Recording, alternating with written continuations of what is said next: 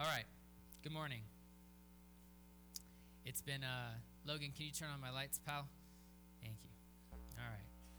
Not that it makes it easier for me to see, because it doesn't. I gotta go like this sometimes. But 4 weeks ago, we ended our sermon series about Jesus' parables, which had caused us to jump around a little bit in Luke's gospel. And we started a series called No Greater Love, which I said at the time would allow us to cover some key moments that led to the greatest display of love that the world has ever seen, and that it's Jesus' crucifixion and then, of course, his resurrection.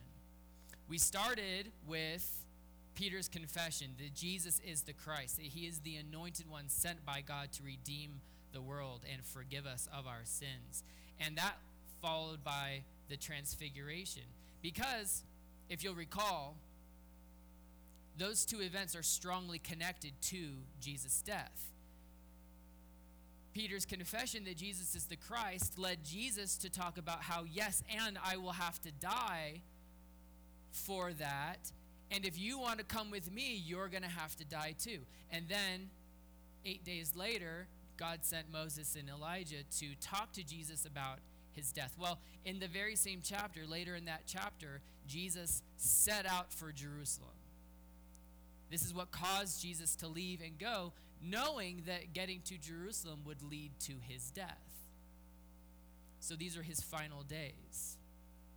The journey to Jerusalem probably started in Galilee and would have taken a couple days if you were in a hurry.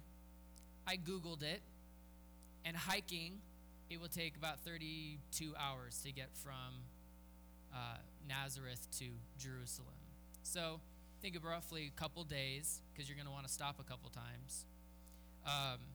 But the trek to Jerusalem in Luke's gospel lasts from Luke chapter 9 to Luke chapter 19.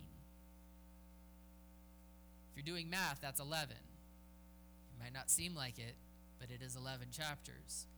That's over a third of Luke's gospel that are happening in a relatively short period of time. What's interesting is if you look through Luke, if you have a red letter Bible and you're flipping through it, you see the opening chapters and there's a lot of black, and then there's some red, and then there's more red. Well, when you get to chapter 9 through 19 is basically all red letters. Jesus is in his final days, and he's got a lot to say. And so Luke chapter 9 through 19 is stuffed full of Jesus talking about really critical issues for him and things that we need to know about our faith and about life and about death. He's just pouring out his heart.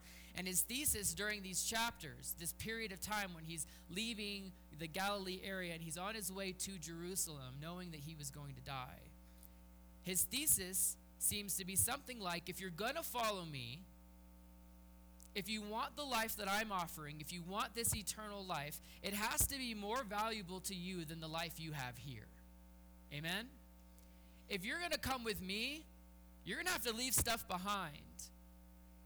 If you're going to come with me, it's going to cost you. And Robert last week did a great job, didn't he? Preaching about the cost of discipleship. What does it cost to follow Jesus? And the answer is everything.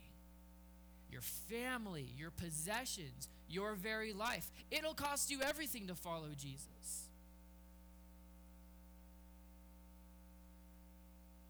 You might have noticed that there's one thing that Jesus keeps bringing up. He keeps connecting one thing to this thesis. If you're going to come with me, you've got to value this eternal life that I'm offering more than the life you have here. You're going to have to value this more than you value this. There's one thing he keeps bringing up. What's that? Money. He keeps talking about money. Cash. Why? I don't, it doesn't seem like an obvious thing. If you're going to talk about following Jesus, you're going to talk about the life of faith, it's not an obvious thing to talk about. Why would you talk about money so much? But there's a simple reason why Jesus brings up money so often. And it's that money only matters in this life. It only matters here. So Jesus is saying, if you're going to come with me, if you want this eternal life, I'm offering eternal life. If you want eternal life, you're going to have to leave this life behind. You're going to have to let this life go. If you want eternal life, you're going to have to let this life go. Well, what is the one thing that we can point at that shows if you're still hanging on to this life?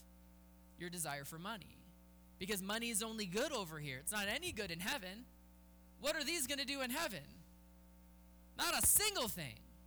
Not a single thing. And so Jesus uses money to have a deeper conversation about life and what really matters in life. So he's on his way to Jerusalem. He's about to take his warnings. He's been warning about your discipleship. He's been warning about how you live out faith. He's been warning about money. He's going to take that to the next level, and he's going to describe this is what happens when you don't listen to me in the passage we're going to look at today. So if you have a Bible, please turn to Luke chapter 16. We're going to be starting in verse 19. There is a Bible under the chair in front of you. We're going to have the passages on the slides, but those will change, and it's also printed in your bulletin. Luke chapter 16, verse 19. Jesus is telling a story. He begins, "There was a rich man who was clothed in purple and fine linen, and who feasted sumptuously every day. At his gate was laid a poor man named Lazarus, covered with sores, who desired to be fed from what fell from the rich man's table. Moreover, even the dogs came and licked his sores." Let's just stop there for a minute. Who do you want to be in this story? It's a silly question, right? Because I don't want to be the man with sores who's digging through the trash can. Nobody does. Amen? It's a silly question, but I wanted to sort of highlight for us that in this life, those are our concerns. Those are the things that we are concerned about, right? Is which side of this are you going to fall on? And I'm going to sort of do everything that I can to make sure that I'm not, the guy living outside the gate covered in sores that, being licked by dogs, right? So, but in this life, these things matter. So you don't want to be that guy. Let's keep reading. "The poor man, Lazarus, died and was carried by angels to Abraham's side. The rich man also died and was buried, and in Hades, being in torment, he lifted up his eyes and saw Abraham far off and Lazarus at his side." Stop there. One of the theme that Luke has is this reversal of fortune. We've seen it since the opening chapters. We've talked about it a lot. We've been preaching from Luke for a year, by the way, right?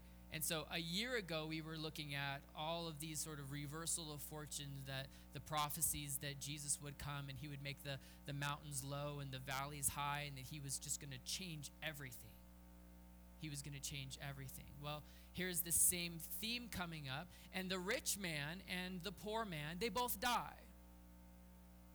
They both die.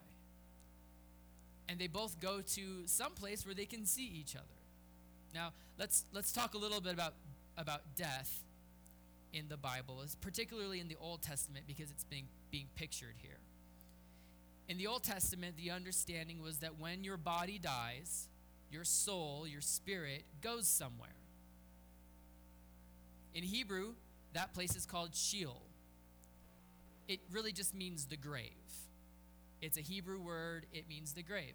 So how many of us are surprised that when you die, you go into a grave? Not surprising, right? So there are two senses how you could understand this. One is just the actual grave. So when you die, you're buried, and then your body is in a grave. But there is a deeper sense that the grave, Sheol, is a spiritual place where the soul goes and spends time waiting for a final judgment. So it is the realm of the dead. It is the place of the dead in the Old Testament. It's pictured often as being a place deep underground. You might remember that David in Psalm 16:10 expressed confidence that the Lord would not abandon him to the grave. And later, Paul says that David was actually prophesying about Jesus, that Jesus wasn't abandoned to the grave, but that the grave, that's Sheol. It's a place. And David knew that he wouldn't stay there forever. Job says the same thing in Job 14, that he's not going to be left there by God, that God has a further plan. Sheol has two sides, and we see that in the passage this morning. The good side is sometimes called paradise. It's where the faithful go to await the final judgment. The bad side is called Hades in Greek. In English, we call it hell. It's where the unfaithful, the unrighteous, go to await final judgment. And that's what the afterlife was like in the Old Testament. Any questions? No? Good. Okay, moving on. That's also how it was in Jesus' ministry. So when Jesus came and he was walking around and he was teaching, in his ministry, that was still the operative way of understanding the afterlife. You see it in Matthew 12 when Jesus said people were demanding a miracle of him, and he said that his great miracle would be to spend 3 days in the depths of the earth, which is talking about death. And then, of course, that he would come back from that, but that he would spend 3 days in the depths of the earth. And you also see it when Jesus is on the cross and the thief next to him repents and confesses him as Lord. And then Jesus says, today, this very day, you will be with me in paradise. Jesus is talking about this place where the dead go. There's a place for the righteous and there's a place for the unrighteous. The righteous place is called paradise. So that's what we're talking about. When Jesus died, he really died. He completely died, and he did what dead people do. He went where dead people go, and then he came back to life. That was back then, okay? So back then, Sheol is a place of the dead, both unrighteous and the righteous, and it is a temporary place. It's not meant to last forever. So today, what happened is the Bible says that Jesus descended when he died into the lower parts of the earth. That's Ephesians 4:9. And it says that he preached to the spirits in prison there in 1 Peter 3:19 before he ascended to heaven.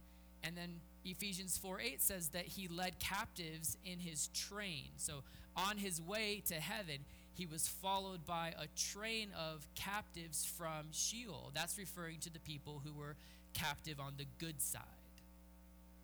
So, in other words, Jesus took the souls from paradise and Sheol to heaven with him when he ascended to heaven. Comprende? So today, when those who have given their lives to Jesus die, we are alive with Jesus in heaven. To be away from the body is to be present with the Lord. 2 Corinthians 5:8 says that. The paradise side of Sheol is currently either not there or it's empty. But the hell side is still occupied. So that's today. Any questions? No? Good. Moving on. Okay. That won't last forever, however. I didn't even try to rhyme that. That was cool. One day, Jesus will come back. Amen? Hallelujah! One day, Jesus is coming back, and he will throw death and Hades into the eternal lake of fire forever. Death will be swallowed up and will be thrown into its own lake of fire. So when we talk about hell, sometimes we talk about it in two ways. Sometimes we talk about it as the torment side of death currently. Sometimes we talk about hell as the eternal lake of fire where death and Hades and all those things will be thrown. There's sort of two ways that we can understand it. In any case, that's a sort of biblical overview of death, sort of the understanding of death and what happens when we die. Okay, back to the story. So both the rich man and Lazarus have died. They both ended up in Sheol because this was back then and both sides were still working. But the poor man was with Abraham in paradise, while the rich man was in Hades, was in hell, in torment, in a painful punishment. And in his pain, he looked up and he saw his friend. Maybe we can call them friends, but he saw this man who lives outside his gate and eats his scraps. And he's standing there with Abraham, and he knows who they are. And he called out, this is verse 24, and he called out, Father Abraham, have mercy on me and send Lazarus to dip the end of his finger in water and cool my tongue, for I'm in anguish in this flame. But Abraham said, Child, remember that in your lifetime you received your good things, and Lazarus in like manner bad things. But now he's comforted here, and you're in anguish. Besides all this, between us and you, a great chasm has been fixed, in order that those who would pass from here to you may not be able, and none may cross from there to us. By the time you get there, it's too late to change your mind or make different decisions. You're stuck. Here's the thing about life. It's barely a blip on eternity's radar. It's gone. It's gone. But it casts a long shadow, an eternal shadow. Think about how Jesus sees your life. Think about how Jesus views your life. People tell me all the time that if I blink, my boys will be grown up, right? If you blink, they're going to be grown up, and it's not working. But I get what they're saying. They're saying that, with the perspective of having more years, older people will say if you blink, they'll be grown up, and it's just gone in a flash. Their childhood is it's a moment. For me, and probably for Missy too, it's like, no, it's not. It's not a moment. It's a lot of moments, right? But the perspective helps, because if you've had a long life, you can look back and say, man, childhood really was all of a sudden gone. All of a sudden it was gone. Now, if you can look at childhood like that, imagine how Jesus, who's existed for eternity, sees your life. Let's say you live to be 100. You've got 100 years here. Let's say you live to be 100. Jesus is looking at your 100, and he's going, do you understand how small that is on the scope of eternity? Do you understand? If you understood that this spark, and it's gone, but everything that you do in this little spark that we call your life, everything that you do will determine eternity for you. If we really understood that, we would live differently. We would live differently. And that's what Jesus keeps telling us. He keeps saying things like, follow me and give up this life. Give up this life to follow me. Because eternity matters so much more than you understand. And once you get there, you're stuck. There's no going back. There's no crossing over.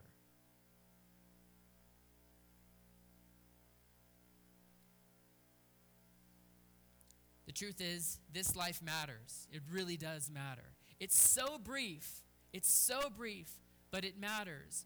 But it really only matters in relation to the afterlife.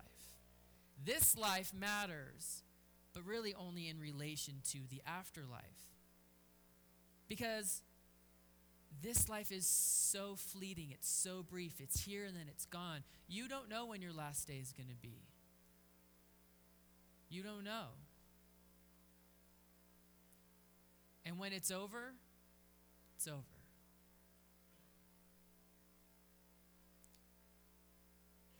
Life really matters.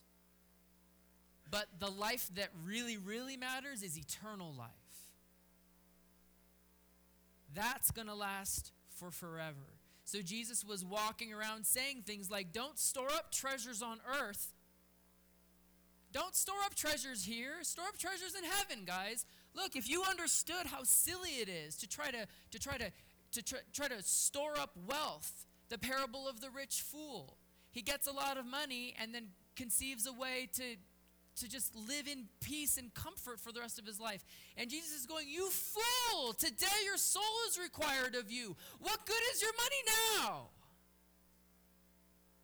This life is just gone. Like that, you just don't know. So Jesus is saying, don't store up treasures on earth, store up treasures in heaven. Don't chase after money, chase after me.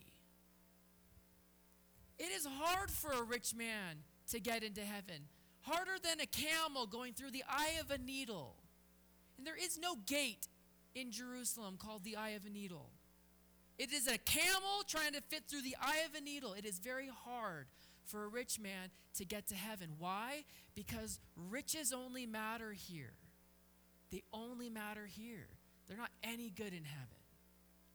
You've got time, you've got energy, you've got resources, you've got things that you care about. There's space in your life for all kinds of things. What are you going to do with that time? What are you going to do with that effort? What are you going to do with that? Are you going to spend it trying to get money?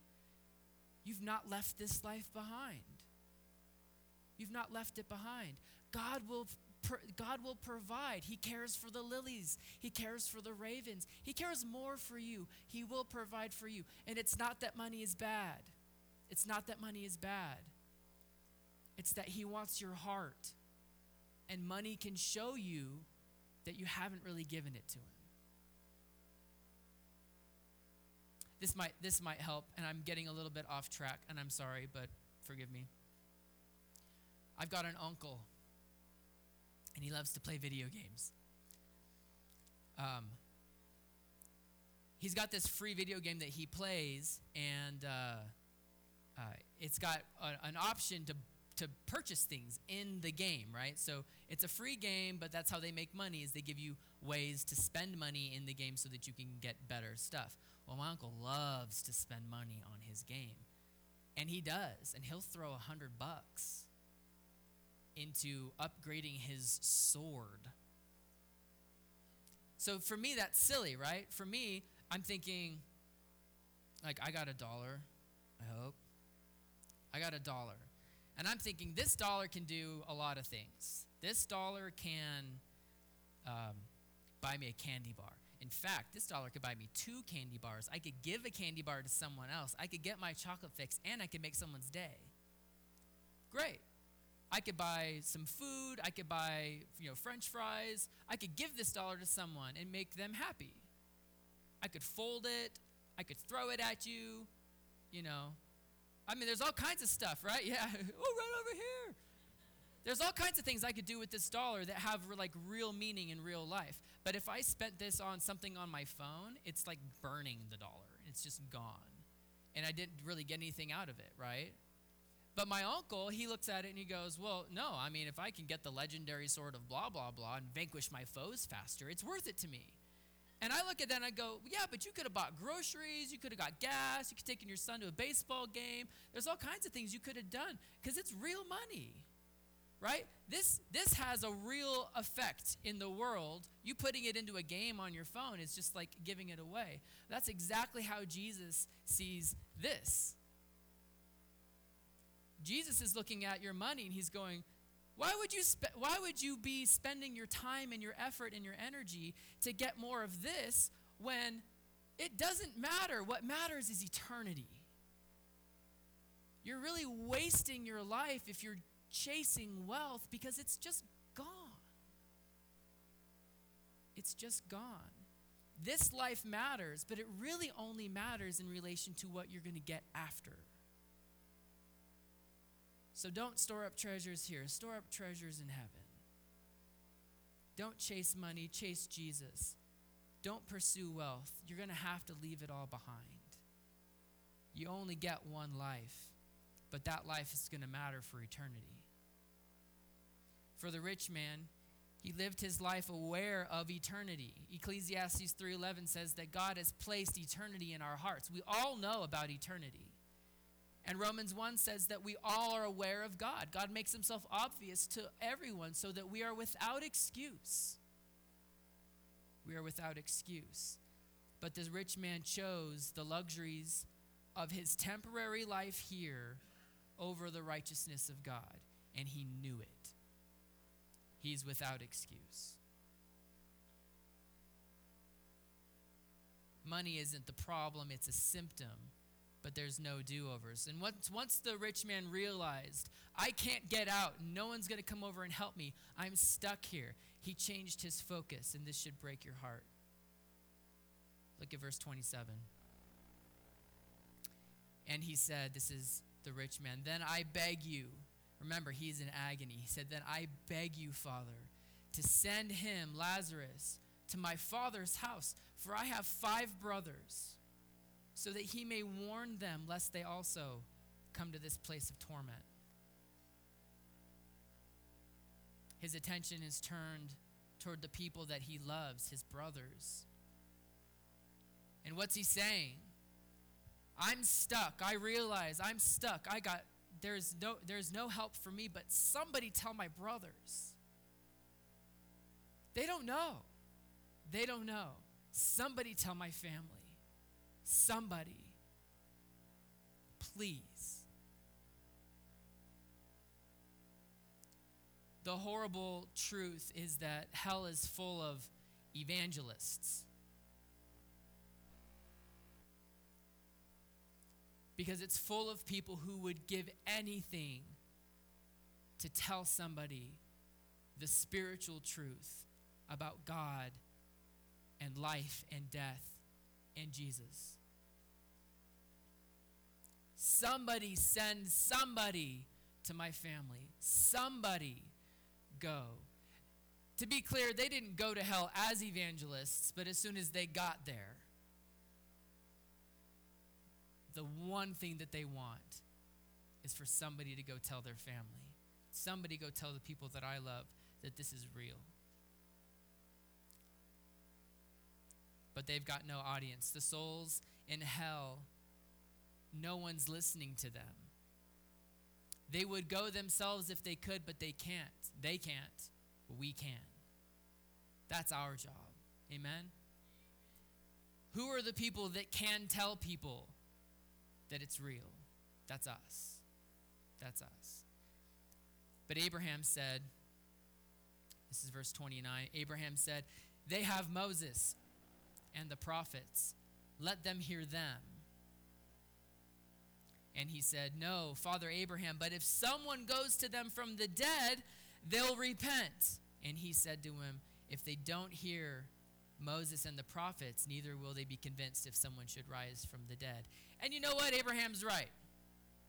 Abraham's right. He knows if they're not listening to Moses and the prophets, they're not going to listen to Lazarus, even if he miraculously comes back to life. Sometimes we think only a miracle will make someone listen to the gospel. But really, you have access already to everything you need to see the truth. It's already there. It's already right in front of you. You have access. If God showed up one day and wrote a message in the clouds, what would people say? Would they fall to their knees and worship God? Or would they say, oh, that's interesting. Someone must have been playing a trick, or it was one of those planes or something. There's always, if your heart isn't trusting God, nothing's going to happen. There isn't a haymaker. There's not a miracle that's going to change someone's heart, because they don't need an additional piece of truth. They need repentance. Today, back then, Jesus was saying, or Abraham was saying, they have Moses and the prophets. Well, today we have the Bible and the church. Today it's us. You could imagine Jesus telling someone today, not they have Moses and the prophets, but well, they have scripture and they have the church. They're not listening to them. They're not going to listen to something else that shows up and tells them the same thing. But that puts the responsibility for preaching and teaching the gospel to tell people that eternal life is worth living for, worth giving up your life for, to tell people that God wants to forgive you through Jesus, that puts that responsibility on us.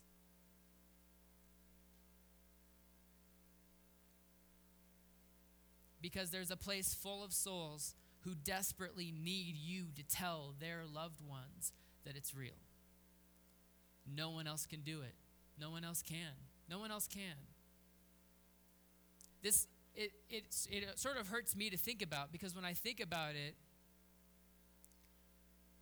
I think somebody in hell is saying, someone just go knock on the door and just tell them, hey, God is real and he loves you and he wants to forgive you, and it's a hard thing to do. The cost of following Jesus is going to cost you everything, but it's worth it, because life is just, it's such a moment.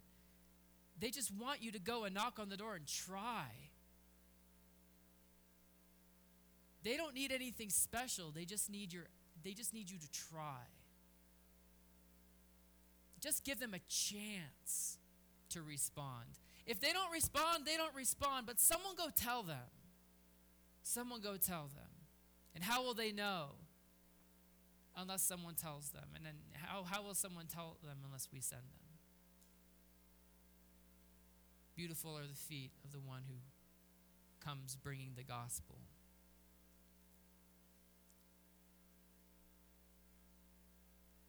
Maybe for you, the thing that keeps you invested in this life is not money. Maybe it's money. Maybe it's not money. Maybe it's your ego. Maybe it's your pride. Maybe it's a relationship that you're holding on to here. Maybe it's someone that you need to share the gospel with, but you don't want to because you're afraid of ruining things here. And Jesus is going, gosh, you don't understand. It's worth trying. It's worth it. Maybe it's your reputation. But what do you need to give back to Jesus? What are you holding on to that is uniquely a part of this life, that is stopping you from doing something that is of eternal value? What is that for you? What do you need to give up for Jesus? And then for me, the really convicting part of the passage is thinking about the pleas from the people who just want their family and their friends to have a chance to know that God will forgive them. The nice thing is that it doesn't have to be perfect. Amen? You don't have to have a perfect gospel presentation. Guys, there isn't one. If there was, it would be on YouTube and everybody would be using it, and then it would stop being the perfect gospel presentation, right? The perfect gospel presentation is you with a heart full of love for somebody, walking up to them and just saying, I don't know where you stand with God, what you believe, or where you stand with Jesus, but Jesus loves you and wants to forgive you and wants to have an eternal life with you. This life, as great as it might be, gosh, it just doesn't compare. It's just nothing compared to eternity. So as we pray and we take a couple minutes to just meditate on the passage,